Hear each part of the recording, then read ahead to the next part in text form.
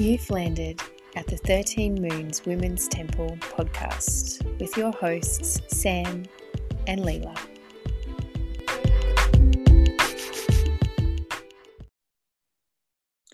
Satnam. Satnam. Oh, here we are, back in the podcast seat. It's nice to be here with you, Segan. It's lovely to be here, especially on today, this full moon. Did you see the partial eclipse? No, I missed the eclipse, but we have these skylights in our house, and the moonlight that was like shining through, I just had these squares of moonlight all through my house. It was the brightest full moon.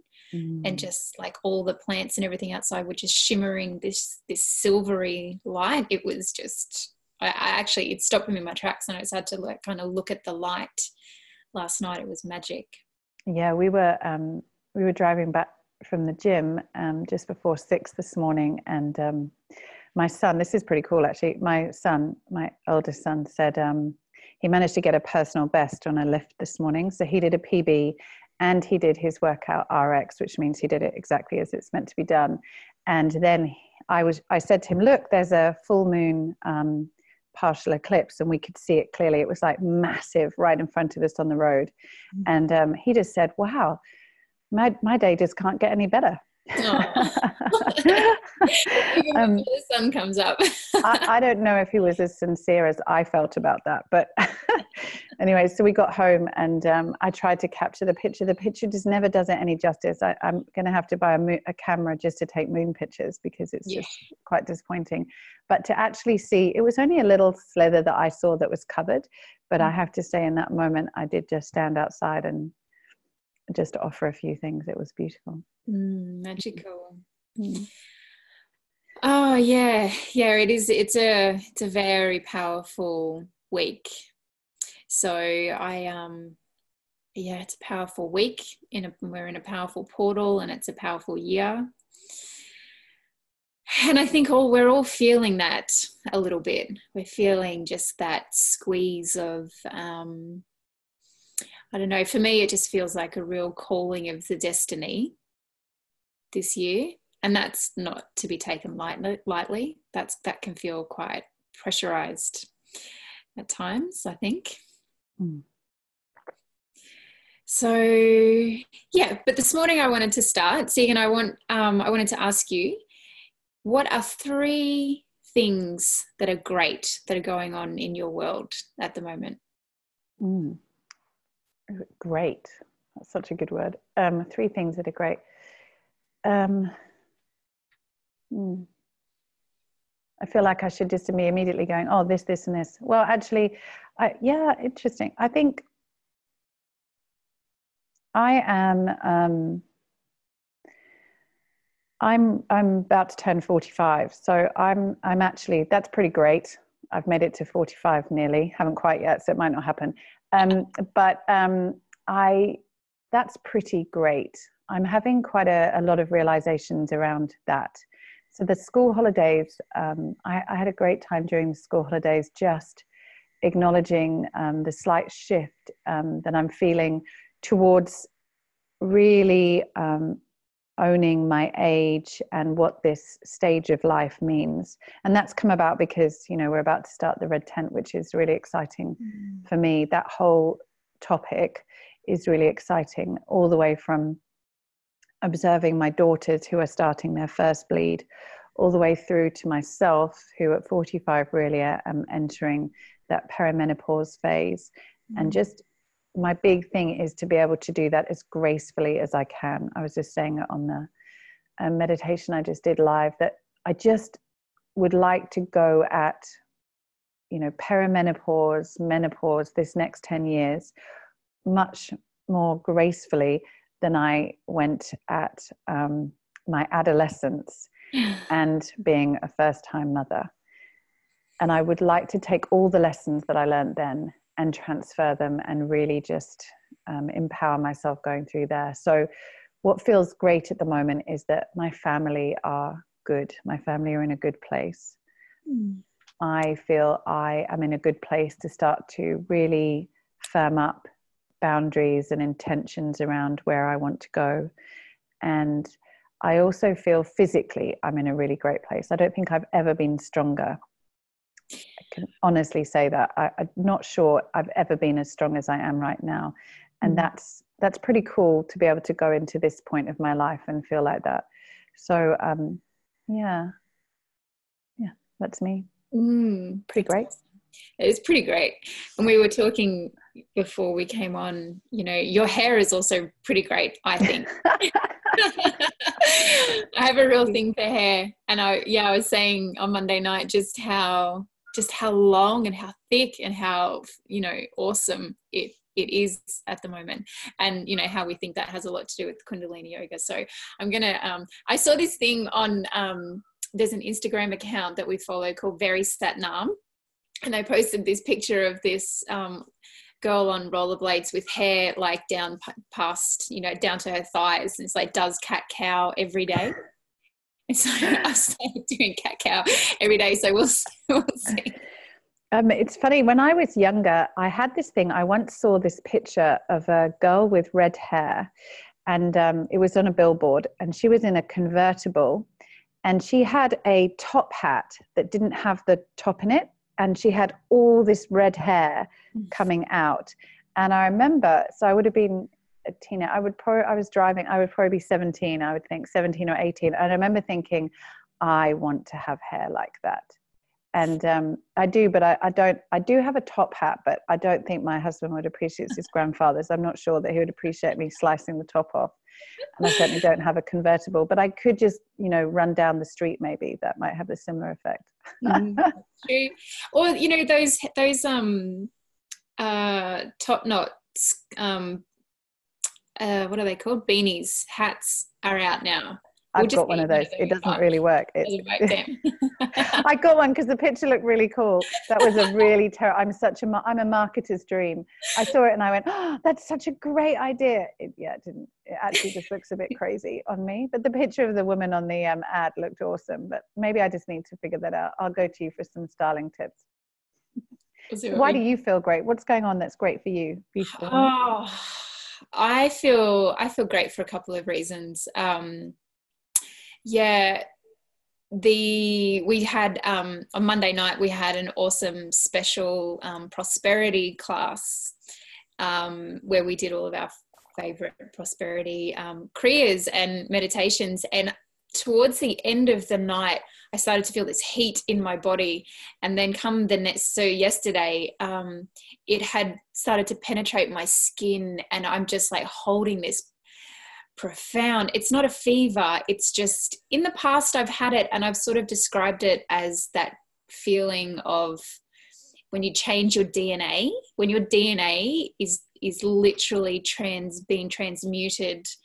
I feel like this incredible heat in my body, and I'm really feeling that today. So I was just like, oh my God, I can't, to the point where it's like drinking something hot is hard.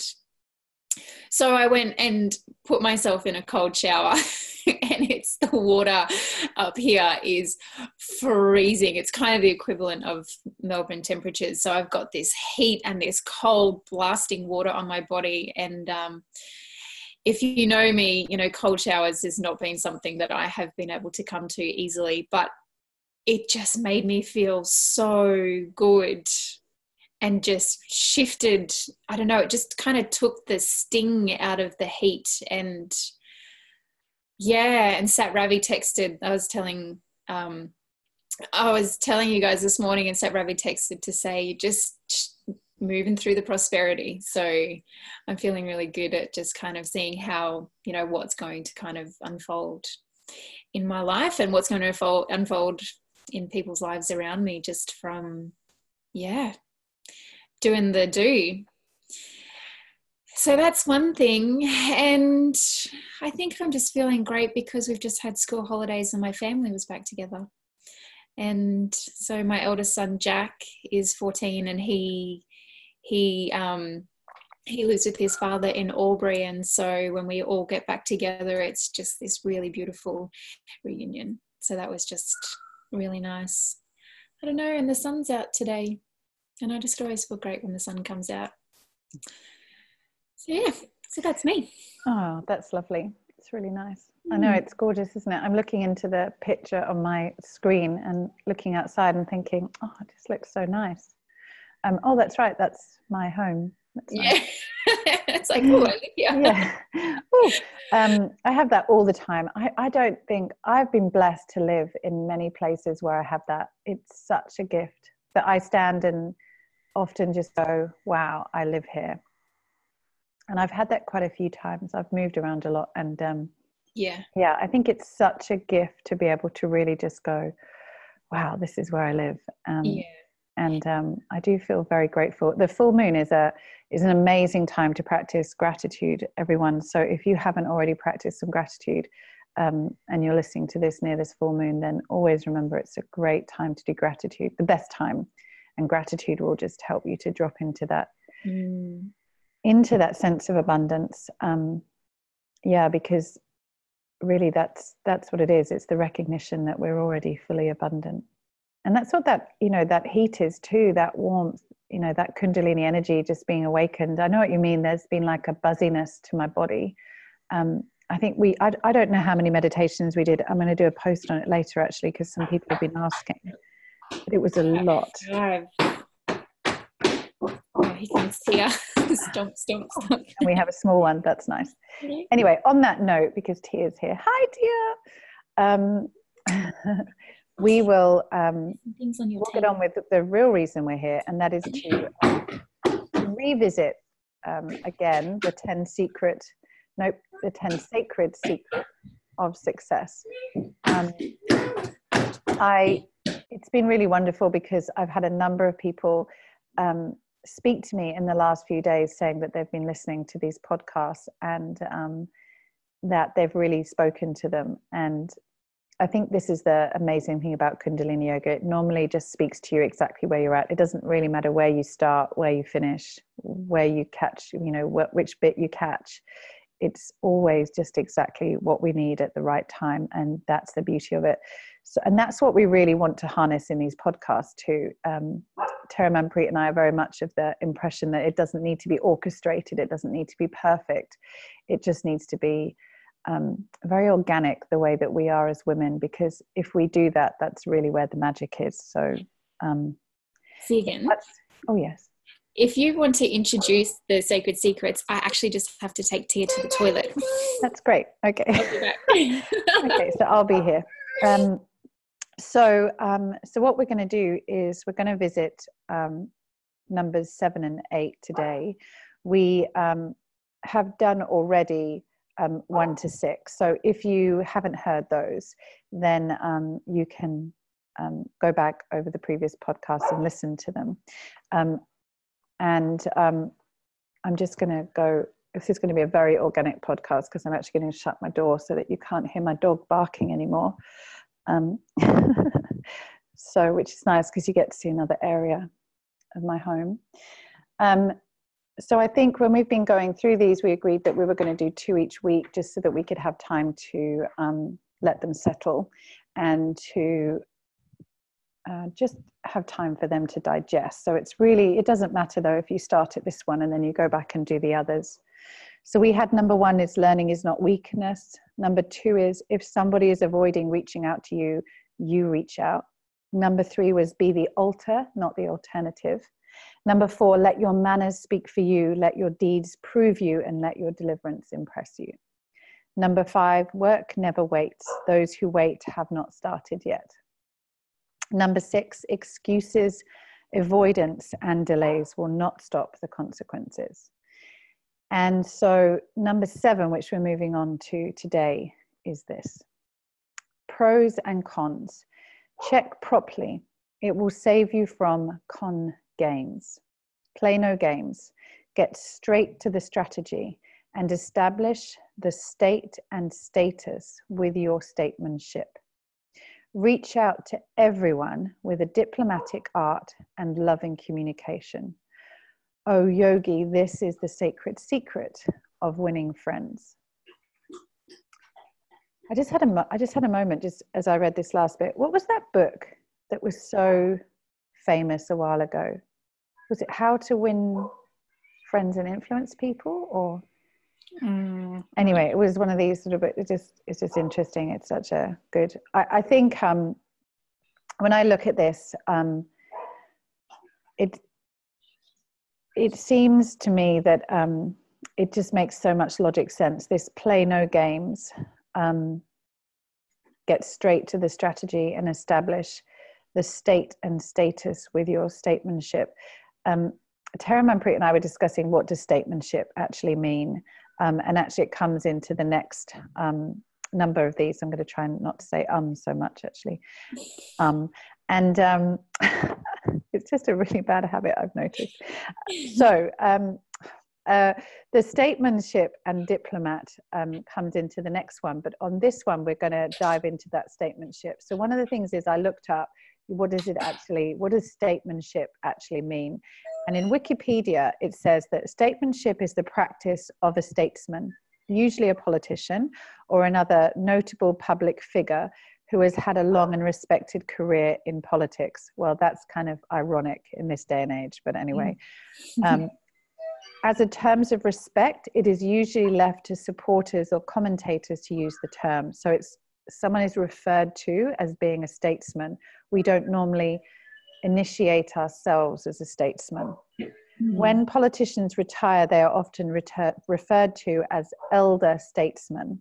Statesmanship also conveys a quality of leadership, which I guarantee is the point that Yogi Bhajan is hitting on, that organically brings people together, and of eldership, which I know is another really important aspect, a spirit of caring for others and for the whole. So I think when we're looking at Yogi Bhajan's reference to statesmanship, that's where we're getting to. It's this ability to understand where our own statesmanship is. So we almost need to start to recognize ourselves as a statesman within the world that we are. And that comes in this whole self-initiation, but to see, where are our leadership qualities? Where are we leading? How are we leading? And in the leadership that we do, are we caring for others as a whole? That's really that statesmanship. I think it goes hand in hand with sovereignty. Yeah, completely. And it has a lot to do with your capacity to, have a really good sense of your own personal power, and to be able to really own the thing that you're doing, or that, if you're a mother, and you want to be recognized as the statesman mother, you're owning motherhood. Or if you're a bit of a trailblazer and you're doing something that's revolutionary, you need to be completely in that. And it's that self-initiation. You need to initiate yourself as an expert in the field, or you probably are an expert in the field, and completely own it, unequivocally. And that will give you that. And then you will be seen as someone, people will regard you. The moment we kind of tend to waver in we're just not sure if we're doing the right thing, we're just not sure if we're being received, we're worried about what other people think, it's gone. And it's about having that groundedness. Well, as well, yeah, when it says play no games, I think it's interesting. We talk a lot in the yoga world about people who are flaky. There can be a sense of flakiness, and actually what he's saying is don't be flaky. Don't play games with people. So we're either, it's one of those things. You're either a yoga teacher, you're a Kundalini yoga teacher, and you're going to teach Kundalini yoga, or you're not. Don't sort of 1 minute be a Kundalini yoga teacher who's going to teach Kundalini yoga, and then the next minute be something completely different, and sort of pretend that you don't do the other thing, or do one thing, or do a number of things really badly. Really find the thing that you do well. And I love the way that you referred to mothership. I think that is, it wasn't mothership, but statesmanship as motherhood. Great. Mothership. Yeah. Because I think that is beautiful. What I was thinking of was, it's a bit like when you have your small kids and you have to find your tribe. when I remember when I had my small children and I lived on an army patch, it was really about finding the places that I was going to go to. So I had to take sort of command of my statesmanship, which was my home and my children. And then from there, we would move out to go to the toddler groups or whatever it was that I decided, baby music, all those things that I can't quite believe that I did for so many years. And when you're in it, you're fully in it. You give to that. You probably take on a role within that. I would always become the playgroup leader or something because that was the type of thing to do. But in doing that, it gave you that statesmanship around it. And you're doing what you want to do for the people that you love, but you're also helping to grow community and support community. So I feel it really helps to grow friends. Yes, it does. And yeah, all of that just goes hand in hand. At the end, they say, reach out to everyone with a diplomatic art and loving communication. When you can just be in that, where you've stepped into that leadership position because you've found your place, you've become comfortable with your place in your role, then you can just be open and receptive to anyone and just have that compassion. And that's where that loving communication comes. And that's where friendships, and then in the business realm, that's where your strategic alliances are formed. And that's where you, even, someone that might be perceived as your greatest competitor becomes your strongest collaborator. Because you know who you are, they know who they are, and you can have this open, loving, and that can exist in the business world. And this is something that we're going to be covering towards the end of our business course. It's all about this collaboration versus competition, and how we are showing up and how we feel like we're competing against the other yoga teacher or the other, natural health therapist who might be doing something similar to us. It's like there is no need for competition. And especially in the Aquarian age, it's like it's dead in the water. Yeah, I think, reaching out to everyone with a diplomatic art. Being diplomatic is kind of a bit of a lost art as well. I think this as well is another area where we can get a bit confused and hung up as yogis, because especially Kundalini yogis, we have this word Satnam, which we brand about a lot. So Satnam means truth is my name, or truth is my identity. And as a result, there's this whole thing about I'm going to speak my truth, which at times can actually be misinterpreted, because really we want to be able to speak that truth from the heart center, not just from the reptilian brain, which is what happens so much, that someone is actually punching it out from the lower chakras rather than, allowing it to come through and be blossomed and bloomed and sort of lined with compassion from the heart space. And the truth is that to be diplomatic requires you to take some deep breaths. And there is a great deal of there would be a great deal of benefit in actually taking some deeper breaths, because a lot of the time people aren't breathing. They're actually just talking and speaking before they've even thought about what's occurring. Yeah. And I feel that's, I've heard this said a lot, that, yogis really need to sort of think about this whole, speaking our truth is one thing, but actually being able to do that with a compassionate heart, and know that when you say something, it's said. Once you've said something, you can't take it back. So we need to know and really own that we're speaking in the right way to the right people, so that it doesn't impact us greater than or in a way that we hadn't perceived. And sometimes I think we don't spend enough time breathing before we engage mouth. Totally. And we ignore the signs in our body. Like, you can feel it in your body when, you might be someone might have said or done something that's pissed you off, and you might be deliberating about how you're going to approach addressing, you know, whatever's happened. And the thing is that because you have a truth around this, and so you want to speak your truth, but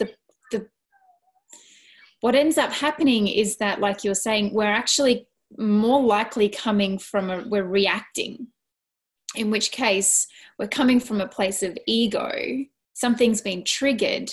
We're not actually coming from a place of higher good for everyone involved. And that sits in the body. Mm-hmm. And it usually sits in the navel.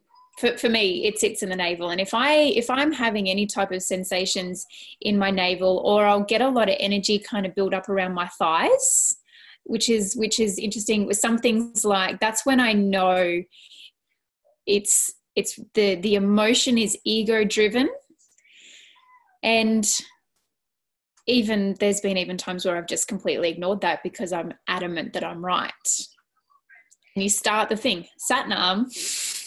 Yeah. Da, da, da, da, da. It's just like, nah, you missed it completely. Yeah. And it's like it's in those moments where, you know what, there probably is some truth here, but you need to kind of let it rest for a day or a week until your ego has kind of been able to process where it's been offended, so that you're not, you know, taking that on. But we hide behind this Satnam, you know, this I'm coming to you in truth. It's just like, yeah, but, you know, there's truth, and then there is the pure truth. Well, because as well, loving communication is loving to it's not just loving to the other person, it's also loving to ourselves. And if you haven't processed something through and you're still just going at it from anger, even speaking that truth isn't going to give you love in the long run. You're actually just going to feel terrible afterwards. It's going to leave you feeling empty. We never actually feel good when we've said something to another that's not loving. We know immediately. If you just think about that, if you go at anyone with anger, or you say something in anger, there is always a moment after where we find, I should have done that better. And I think it's, you know, it's very important to recognize, especially when we look at this sort of whole theme really of saving ourselves from con games, you know, not playing games. We actually just really need to, I feel it comes back to it time and time again. If you want to create a good relay, a good relationship, you've got to start with having a good relationship with yourself. This has probably been I'm sure there'll be many other gems, but one of my greatest gems from really thinking about relationships is this, like, how well do you know yourself? And that's the same. It doesn't matter where you're looking at it, whether you're looking at it from a business context, whether you're looking at it from a personal context, a family context. How well do you know yourself? And that's how well you're ever going to know someone else. You can't know them better than that. So if you don't know yourself very well, you're never going to know anyone else any better. Yeah, we're going, my husband and I are kind of going through this a little bit at the moment,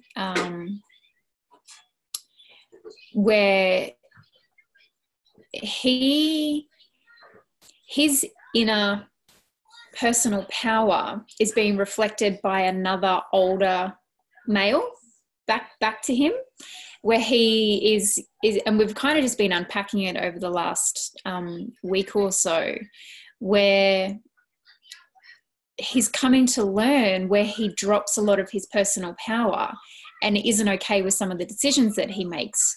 And it's being reflected to him from this, you know, other person in his life who is real. Like he's very much in his statesmanship in certain ways. He's an expert, and he's older, and he's got that life experience, and he just owns it. And the mirror, and when Forbes is coming up against in this situation, the mirror that this other guy is like allowing him to kind of, and we're sort of just working on getting to know himself and allowing him to kind of go through this motion without just kind of opening his mouth and just going and just starring blah, blah, blah, I'm right, da, da, da. This is because, and he's realizing that he doesn't know that part of himself well enough yet. And it's a really beautiful process because, and this is a very yogic process of, you know, stepping into higher states of consciousness where you can go, oh, I don't know everything. And I feel like I might make a mess of this situation. Let me just take stock and let me just, you know, talk to people that I trust and see what they think. And so he's starting to build a picture about getting to know himself so that he can then start to go, okay, this is how I can, this is where I've made the mistakes where I feel like I've lost my power. And this is how I can not do that again and step more into that role. And it's really awesome to kind of witness. That's a perfect example of this number 7. That's a perfect example just there, all that you just said. That kind of sums that all up really. Because in doing that, he's going to achieve, people are going to respect the way that he's doing that. He will make a friend of this person and other friends along the way. And as well as that, he'll have made a better friend of himself, which is really, really powerful. So yeah, that's great. Because, you know, and we'll move on to the next one because they're all so interconnected. That number 8 today is be a statesman and a diplomat.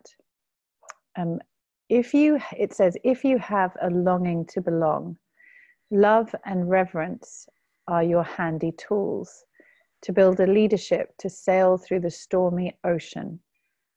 And you enter the port of peace and tranquility. Oh, Yogi, this is the sacred secret of leadership.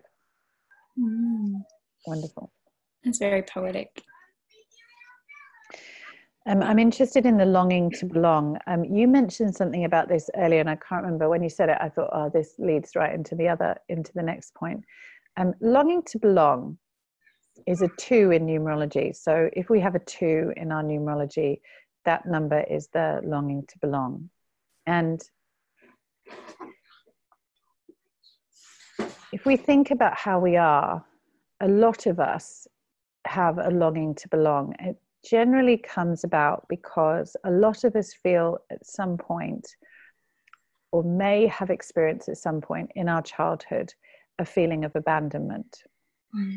Whenever we feel that we have been abandoned, and I'm going to hit on this a little bit more because I think it's prevalent in this conversation and then in the greater picture of how we are as society. So basically, the way in which we have been taught to parent, so if I think about the way in which I was taught to parent, and I was listening to a podcast yesterday and Gabor Mate was talking about this, and it's kind of really struck me because I know this about how I was parenting with my children, but I also know that I didn't have anything better to go with. So I was just doing the best I could do, which he says is what it is, but I now understand it. The point is, generally speaking, with our children, you get to this point, and certainly for me, I was given a lot of books that encouraged us to create, to do things like sleep training, to do the naughty step, a lot of things that actually create a separation in the child. So if we think about that and certainly think about our own, it was like for us as children. So my parents, that was a very normal thing. I definitely did not do any co-sleeping. My mother didn't even breastfeed me. It just wasn't a thing. And so if you think about that, immediately at that point, there is a sense of separation and a perceived sense of abandonment. And if I think about how I behaved with my first child, I definitely know, even though it did not sit at all right with all my gut instincts, that I was doing things that would have triggered this type of sensation for him. And he talks about this, it's going against your gut instincts. So when we think about longing to belong, a lot of us have been through certain things in childhood because society says that's how we should behave, that this sort of attachment parenting is really quite a relatively new concept. A lot of people may be struggling with it because, of course, it's not the norm. That's what I'm saying. It's like we start to do it and then someone says, really, are you doing that? I don't think that's a good way. You're actually teaching your child to be do the wrong thing. You're going to really struggle long term because you've done that. I've heard it all. And I've journeyed through my first child to my fourth child and parented them very differently. And the point is, we have got to make a shift as a society. But in society, we are a lot of people who are longing to belong. We are looking externally for our validation rather than being able to internally validate ourselves. And that is because we don't feel secure. We haven't come from that secure sense of belonging. Yogi Bhajan says, and the two refers to, that just by virtue of existence, you belong. Mm. So we don't actually need to rely on our parents. It doesn't actually matter about your story of your childhood. The fact that the universe created you means that you belong. And so when I read this, I think it says, if you have a longing to belong, which I think is most people, love and reverence are your handy tools to build a leadership to sail through the stormy ocean. The key is that we have to get back again to loving ourselves, to being in reverence with ourselves, to parenting ourselves, to listening to when that inner child is screaming out, and for us to be the ones that picks her up and gives her a hug. Yeah, totally. And yeah, it's really huge in our society, in our culture. Speaking of the Western way, and we just don't have. There's pockets of it. There's pockets of a society that might support you no matter what, and that may not judge you. But for most of us, it's really rare to find, and that's, it's heartbreaking. And it's why so many women are returning to this essence of wanting to create community. It's not that community doesn't exist, it's that conscious, loving, supporting, and an all accepting community doesn't exist as much as it should. No, because there's judgment. This is the biggest thing. There's judgment in all communities. And I'm not going to sort of put my hand on my heart and say that I'm not guilty of this, because it is such an inbred thing within us as a society. You think if someone is an addict, we judge them. We judge them for being an addict. So therefore we say, well, that's what they do. Rather than thinking, how can I support them? Why has this happened in our society? How have we allowed this person to get to a point where they are looking so externally for something that they have had to turn to this extreme measure to actually find some form of comfort? The comfort should come from the community. And I believe, it's going to take a huge shift in the way that we do things. We are going to have to literally turn our back on what we have been told is correct. And I see this, that's why for us, certainly for the work that we do in Grace Woman, it's so important.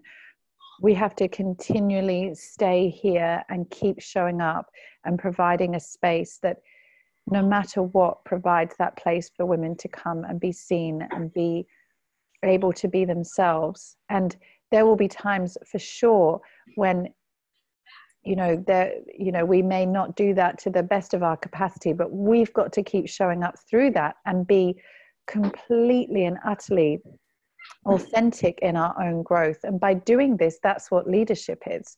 We've got to say, right, okay, we've learned from this lesson. We need to come back and really validate what happened, what we're feeling in ourselves, and help everyone feel that they're belonging. And that's how the longevity of conscious communities can continue. Because time and time again, what I see is that actually people are just not willing to have those conversations. They don't want the awkward conversations. No, well, no, it's, or it takes them a very long time to be in a space and to be in a community before they will feel comfortable about opening up. And the other thing too is that once someone who perhaps is in a position of leadership or in a position of, perceived power, the moment they make a mistake, we so easily just slay them. And we just so easily fall back into that. And this is very, this is quite prevalent in the yogic world as well, is we're all doing a lot of work on, wanting to move from a place of judgment and into a place of compassion. But the moment we see someone who might be, who we sort of think is probably at the top a little bit, the moment they make a mistake, we're like, she doesn't know what she's talking about. How dare she, put herself up on this pedestal? But then, and I've definitely been guilty of that. But then you kind of keep following them on their journey, and then they realize, where they might have been going wrong. And this is that compassionate communication. It's a two-way street. We need to be there to hear someone if they've perhaps made a mistake. We need to still be there to allow them to say, I did the wrong thing and I get it now. Well, that's the point. Leadership is not about one person being there and saying, I did it right, you must do it my way. That's not leadership. Really, true leadership is saying, okay, who is it that I can support? Where are the people that I can support to bring them up to be in an elevated state? We want to invite everyone to come and meet us where we are, not actually leave one person up here. That's not leadership, that's dictatorship. So there's a whole different thing between leadership and dictatorship, and that's where it needs to be. Really, leadership is about growing that community and being able to trust that someone has some great ideas that might be able to enhance the community, grow the community. But we all have to have a sense of leadership for ourselves and for our own communities. And this is, again, another really important thing. If you've got a business, you're leading your business. If you are a mother, you are the leader in your home. And we need to really start owning that. You're the leader. You can't actually, we talked about this the other day, it's all about responsibility again. You can't, sort of shirk that. Yeah, well, today I don't want to be in charge. Today I'd like to blame my mother. It was my mother's fault that I did that. This is just not it.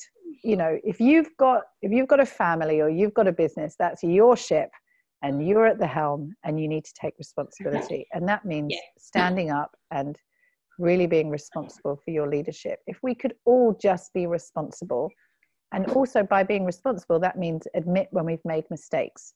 Because if as a leader, you're willing to admit I've made a mistake, you immediately dismiss everything. It's when we actually want to go, yeah, it wasn't my fault. It was someone else's fault.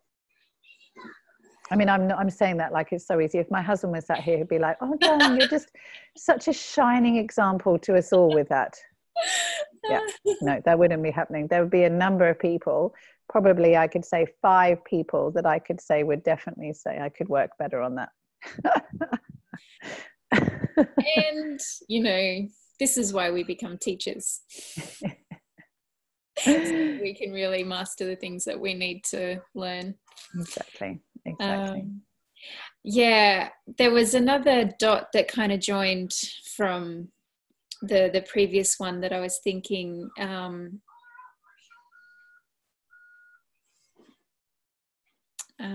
can't remember what it is now, but it might come back to me. But the other thing that I wanted to say too is that not everyone feels like they're a leader. And say in a business, for example, if you own a business and you're hiring staff, generally you are going to hire people that don't really have a desire to want to be at the top. Mm-hmm. That doesn't mean that they don't have leadership qualities or that they don't have the capacity to steer a ship. And if you are, if you're listening to this and you're one of those people who's like, no, I just want to be a part of something and I want someone else to take the helm, you still have a role in leadership in that. And it's not that, I think that's really important to remember, is that every single one of us has a responsibility to lead from the place where we are the most comfortable and we are the most aligned. And, we see this in Graceful Women. We have a number of beautiful women who sort of support us. And one or two of them have said to me on occasions, I have no interest in, wanting to start my own studio or, be, really lead a community, but I just love my place here. And I see them stepping into this leadership role for other women around them. And it's such a beautiful thing to see and to be able to enable happen. Well, I think that's it, because I think we, again, have a very Disney view of leadership. It's the truth. Our whole life is kind of built through Disney glasses. And at some point we have to realize that, that is not exactly life. And leadership is, as women, we are leaders. We're leaders as women. And we're leaders wherever we are. Whatever we're doing, we're leading in some aspect. And it doesn't have to be, and this is the point, it doesn't have to be on a massive scale. And I think we always try and come back to this. And I really want to just enable people to embrace this. We don't all have to be doing the biggest thing. We don't all have to be leading a country. It's actually enough just to be very present and involved in that full process of leading ourselves and then leading whoever it is that's right in front of us. Our family, our friends at work, it might be other colleagues. And it could be in a very simple way. It might just be that you're inspiring someone to take up a meditation practice. That's a form of leadership. Just because they see you and go, how are you so calm? Well, I just do this. Would you like to have a go? And then all of a sudden, there you are, leading the way. And that's what it is. I think sometimes, the pressure we put on ourselves is not helpful. Being a leader being a statesman and a diplomat doesn't actually have to be a huge responsibility that causes us stress. It can actually, in acknowledging that that's the role that we have, it can actually give us a great deal of peace. And that's how we find that peace and tranquility. It's just be loving to yourself. Notice where, I say this all the time, where are your boundaries? Where's your gift? Where is it that you can lead? And where is it that really you don't want to lead? Just like you were saying, some of us have no desire to lead in certain areas, and others of us do. And that's exactly how it should be, because we all have our unique gifts. Yeah. There's just one other little thing I want to extract from this is, the essence of being diplomatic. We were talking before the podcast, or maybe we said it in number 7, but that the art of being diplomatic is, it's almost a lost art. And, in the realms of social media, we sometimes say you put up a post and someone comes at you. This is a clear-cut example of where to practice the art of being diplomatic, because often we'll say something and someone will disagree with us and it can end up in a really heated discussion, or we avoid it completely, or we think we just need to delete what that person has said because we just don't know how to approach that, that place of conflict. Because that's what that is like we're having conflicting views. This is huge. And, I follow Joe Rogan and the Joe Rogan podcast, and he's this huge guy, this American guy, and he regularly interviews some of the most phenomenal people, and he has long form conversation. And so his podcasts, it's common for them to go for 3 and 4 hours. And it's fascinating to watch these huge, opinionated, energetic men going at this conflict and these conflicting views And then coming to the end where, I feel like they're going to end up having a brawl over the microphones. Like they're so in the conflict, but they are literally in that art of conscious communication where they might be heated and emotional about what they're saying, but they're not taking what the other person is saying personally.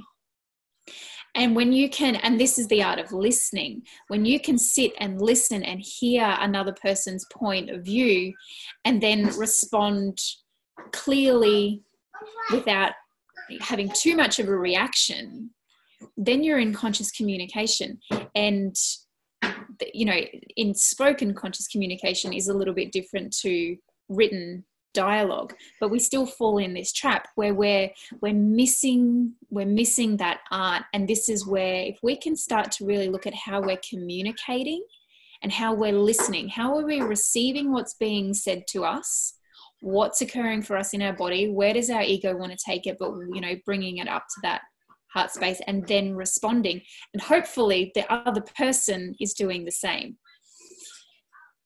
And that's Sat Nam. That is actually Sat Nam. And that's exactly what that is entirely it. That actually we're saying, I'm going to speak my truth. And in doing so, I'm doing this because I trust that you will receive it in the way that it is being delivered. And at the same time, I'm going to listen to your truth, and I'm going to receive that, trusting that it is delivered from this compassionate way. Because in truth, it is not about how the other reacts to us. It is about, us being able to share authentically from that heart center what we believe. And, what the other does with that is their choice. The key is the other is to recognize that, we don't always have to take offense. But again, that comes back to the longing to belong. And it comes back to, we get all like, but it is like, what happened at your home? What happened when you were a child? Were you listened to? What happened did you feel listened to? Yeah. Did you feel that you were able to express yourself? If you don't feel that was the case, or you immediately go, well, God, I can think back to a time when this happened and that happened. That's the point where we need to go back to and just really address that. Yeah. Because a lot of us, and this is what, I've heard it said many times, we're just a lot of injured children running around, and we need to actually grow up. We need to realize that we're not children, we're adults, and we need to behave as such. And that means really taking the time to love ourselves, to do the healing that we need to do, be responsible for that healing so we can step into our sovereignty, so we can take on our statesmanship, so that we can be diplomatic and loving and kind. Yeah. I think that's the other word, kindness. That's it. And pay attention to yourself. A tantruming child is not paying attention to what they're doing. That they're not, nor do they care. They don't care that they're screaming and kicking and ruining everyone's experience around them, whether it's in the supermarket or the playground or the middle of your home. Like, that's a tantruming child.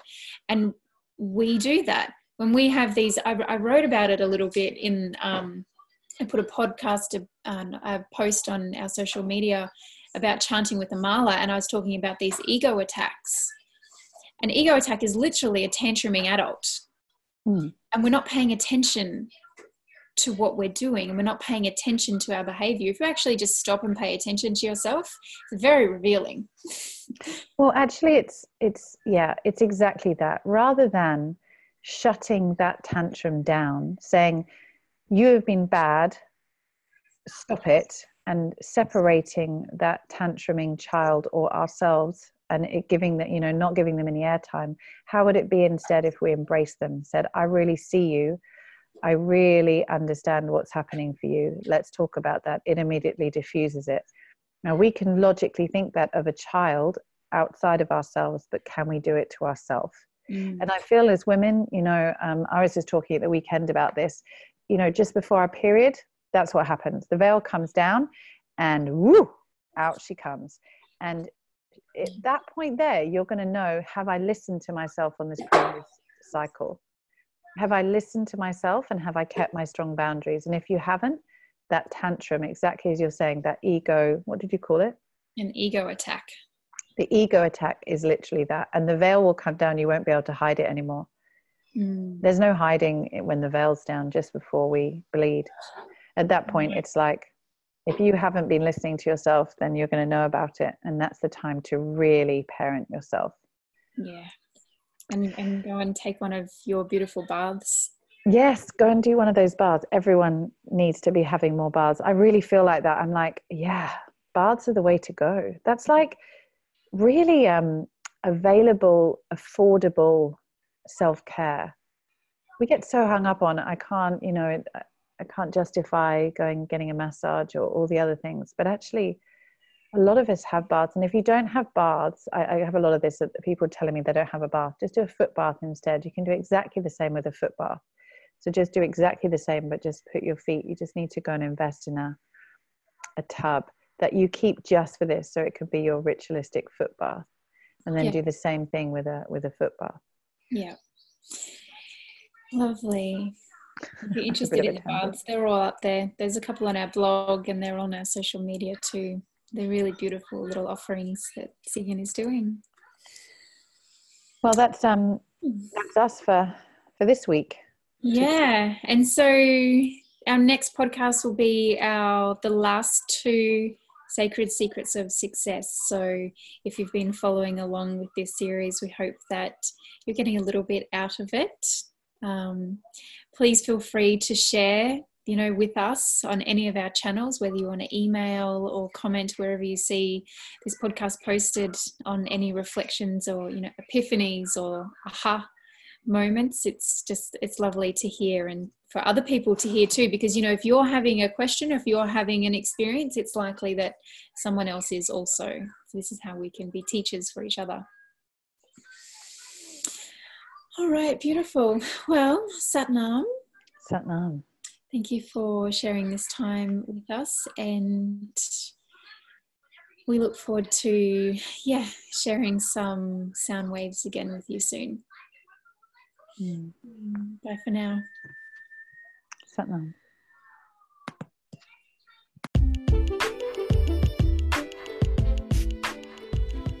Thank you for taking the time to be with us on this podcast episode. These are sound bites and conversations about things we think are important to support the collective ascension towards more love, acceptance, hope, and harmony on the planet Earth. Together we can continue to support each other through conversations that need to be held. If you've enjoyed this episode, please do share it with your people. We would love it if you subscribe to our channel and even rate the podcast if you feel called to. You can also find us and follow us on Instagram, Facebook, YouTube and Spotify just by searching the 13 Moons Women's Temple.